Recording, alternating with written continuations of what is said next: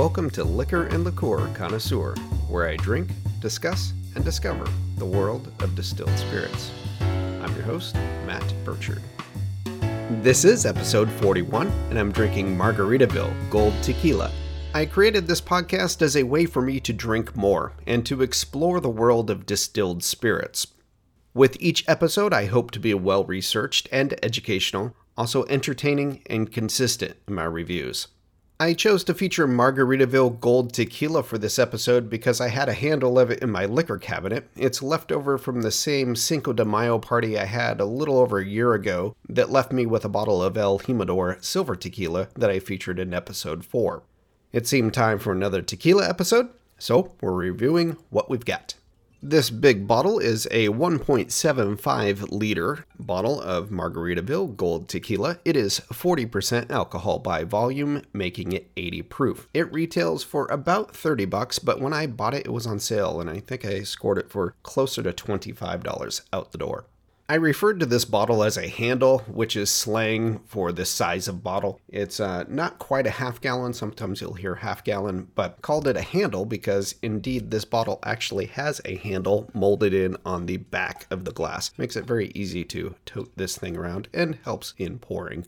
The front label features the Margaritaville logo, including the famous amphibious airplane christened the Hemisphere Dancer. This airplane is one of about 460 Grumman Albatross flying boats, so it's rather rare. It is a real plane. It has been retired to the Margaritaville location in Orlando, Florida. The back label on the bottle gives you some insight into the Margaritaville brand, being a feeling rather than a place. Above the government warnings, it reads, "Journey to Margaritaville, no passport required. Somewhere beyond the everyday, where time and trouble stand still. Where is Margaritaville? It's in your mind. It's in this tequila. Escape your world, relax in ours." All right, let's crack this open and drink some. So this is a new bottle, unopened. I've had it for a while, but alcohol doesn't go bad, at least higher proof spirits. Some low proof will have best by dates. I did an episode on Chambord that has got a shelf life, but tequila does not. So I'm going to open it up.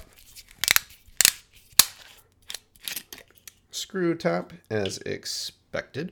I like to open spirits for the first time while I'm recording so that you get my first reaction as I drink it. I have had this tequila, but not straight in a long time, so I don't really remember it. But let's give it a go. So I have a clean Glencairn glass, which is a nosing glass developed for whiskey tasting first and foremost, but it's really great for any spirit. Little pour. A little bit of a glug in the big bottle. For all spirits, I try them neat, which is room temperature, undiluted, no ice, no mixers. It's the best way to get the pure flavor and sensation of the spirit. I have some in my clean Glencairn. In the glass, it's a light brownish gold color. It's gold tequila, so it has actually caramel added. Does not come from being aged in wood, for instance. So this is color added, but it gives it a pleasant gold color.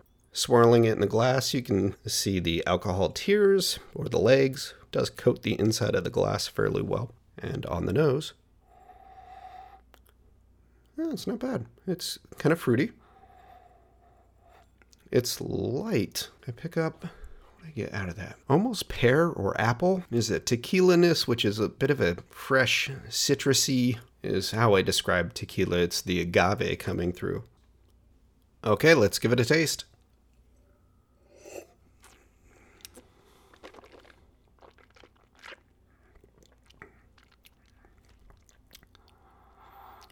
That's quite light, actually. It's very fruity at first.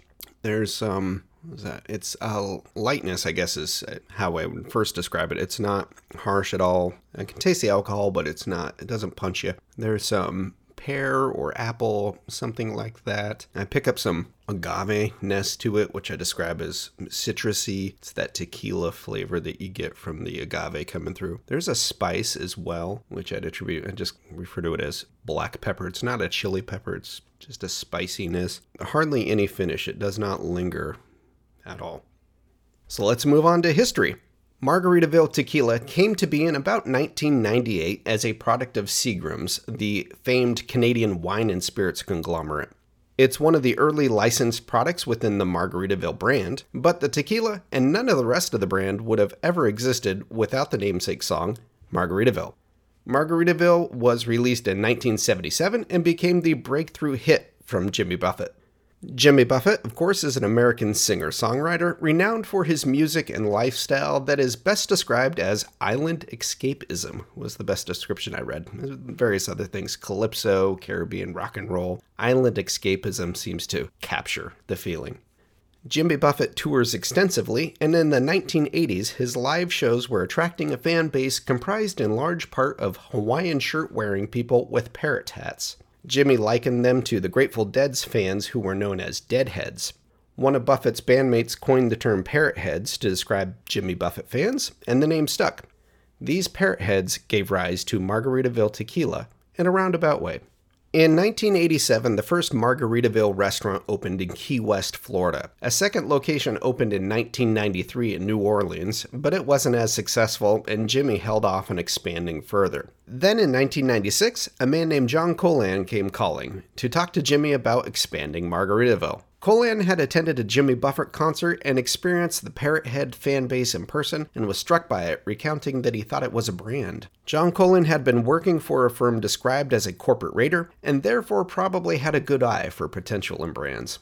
Buffett and Colan became partners and expanded Margaritaville as a brand, beginning with a restaurant location at Universal Orlando Resort, a theme park at the time owned by Seagram. Theme parks were part of the demise of Seagram's, but that didn't come until 2001. In 1998, Seagram paid nearly double what they did for the theme park business to buy the record label Polygram, who Jimmy Buffett was signed to. Perhaps it was all fate, but Colan, being the brand builder, took issue with Seagram's introduction of Parrot Bay rum that Jimmy Buffett felt co-opted his parrot head imagery. The story of this is told from both sides. Colan says he played hardball with Seagram over the Parrot Bay rum, saying they'd not carry Seagram products in Margaritaville locations. The Seagram side of the story is recounted by Arthur Shapiro, then Chief Marketing Officer for the Americas for Seagram. Shapiro's book, Inside the Bottle, People, Brands, and Stories, tells the story as he remembers the hardball phone call going. The book, by the way, is worth picking up for the stories. It's a quick read, basically an organized collection of posts from Shapiro's blog, boozebusiness.com. Anyway, Shapiro says the caller, who would have been John Colan, though he's not identified by name, was upset about Seagram having infringed on Jimmy Buffett's trademark and intellectual property rights over the use of the Parrot Bay rum imagery. Shapiro, confident in Seagram's legal department, pretty much told him to take his best shot. Then, after a moment of silence, asked him what he was really calling about. Colan, if indeed he was the caller, said they were looking for a private label tequila for the Margaritaville restaurants, and were looking to see if Seagram would make them one. Arthur Shapiro, being the marketing guy, countered to the caller with the idea of licensing Jimmy Buffett for a tequila. He says at this suggestion, the glee in his voice told me that I had just been played. But because Seagram needed a tequila brand, the two struck a deal, with Colan suggesting Margaritaville for the name, but noting that the brand would be all Buffett.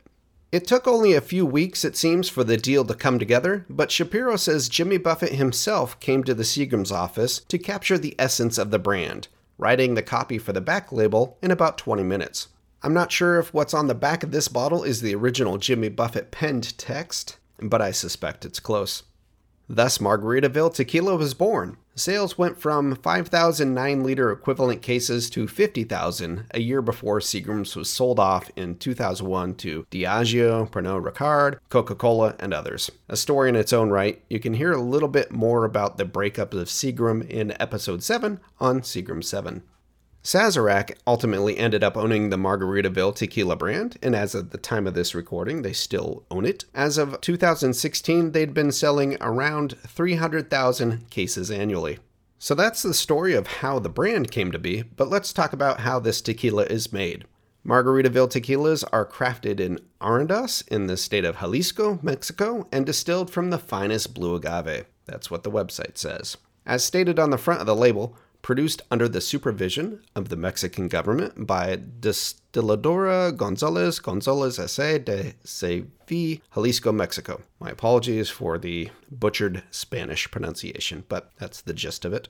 So it's the real deal, a legal tequila, but it's not 100% agave. Legally, it's at least 51% agave, and honestly, that may be the extent of the agave spirit in it. During fermentation, they can add up to 49% of non-agave sugar and still be tequila. This often is just sugarcane juice. Given this price point, I doubt if there's more than the required legal minimum agave in the spirit. Tequila itself is highly controlled by the Mexican government, establishing legal protections for it in the late 1970s that have been recognized by many countries worldwide. Tequila takes time to produce. Fermentation, distillation, and aging are the short part of it. The time comes at the front end in the cultivation of the Weber Blue agave plant. Tequila can only be made from this specific species of agave. The plants must be at least 6 years old to be large enough to be harvested, and some 300 million are harvested each year. They're cut from the fields by humidors, skilled men with super sharp round blades on a pole, who cut the spiky leaves from the plant and the core off its root base. The core is referred to as a piña because it looks a lot like a big pineapple that may weigh over 100 pounds.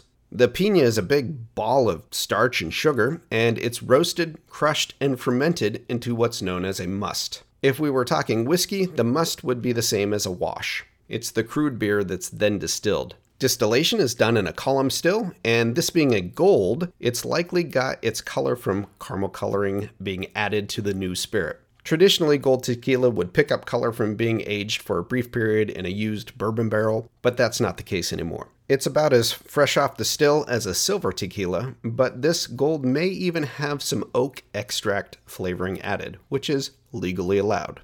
So let's move on to cocktails and consumption. Margaritaville Gold Tequila is specifically made for mixing. They tell you can sip it, you can shoot it. It's pretty light. If you were looking for a sipping tequila, this would not be it. I bought the bottle because I had mentioned we had a Cinco de Mayo party and I needed a lot of tequila because I have a Margaritaville brand margarita machine. It's a blender with an ice hopper at the top. It shaves ice and drops it into the blender, and you have filled the blender with your tequila and mixers, and it automatically blends and shaves ice into it, and you get a great margarita. So we bought, of course, matching gold tequila to go with our Margaritaville margarita machine and made a selection of different margaritas for our Cinco de Mayo party. I shared some of those recipes in episode 4 on El Jimador, which was the silver tequila I had from that party, and I will share some recipes in the show notes for this episode as well. So in summary, what do I think of Margaritaville Gold Tequila? It's perfect for mixing. I don't know what more you can really say about it. It's very light. It's got a tequila flavor. It's not offensive. It doesn't really make you pucker. It doesn't make me pucker anyway, drinking it just straight. I've sipped on this whole glass of it while recording. It's got kind of a fun brand building story. I was happy that I could find in my research both sides. And really, I invite you to check out the book by Arthur Shapiro or his blog. He recounts a lot of stories from his time at Seagram's. So that's going to do it for this episode of Liquor and Liqueur Connoisseur. As always, I'm your host, Matt Burchard. Please subscribe and share. Tell your friends. If you enjoy listening to this show, let me know. Show notes are on liquorandliqueurconnoisseur.com. You can also find the show on your favorite podcast platform. The show's on social media. I'm active most on Instagram and Facebook. I enjoy hearing from my listeners, so leave me your feedback. And as always, thank you for listening.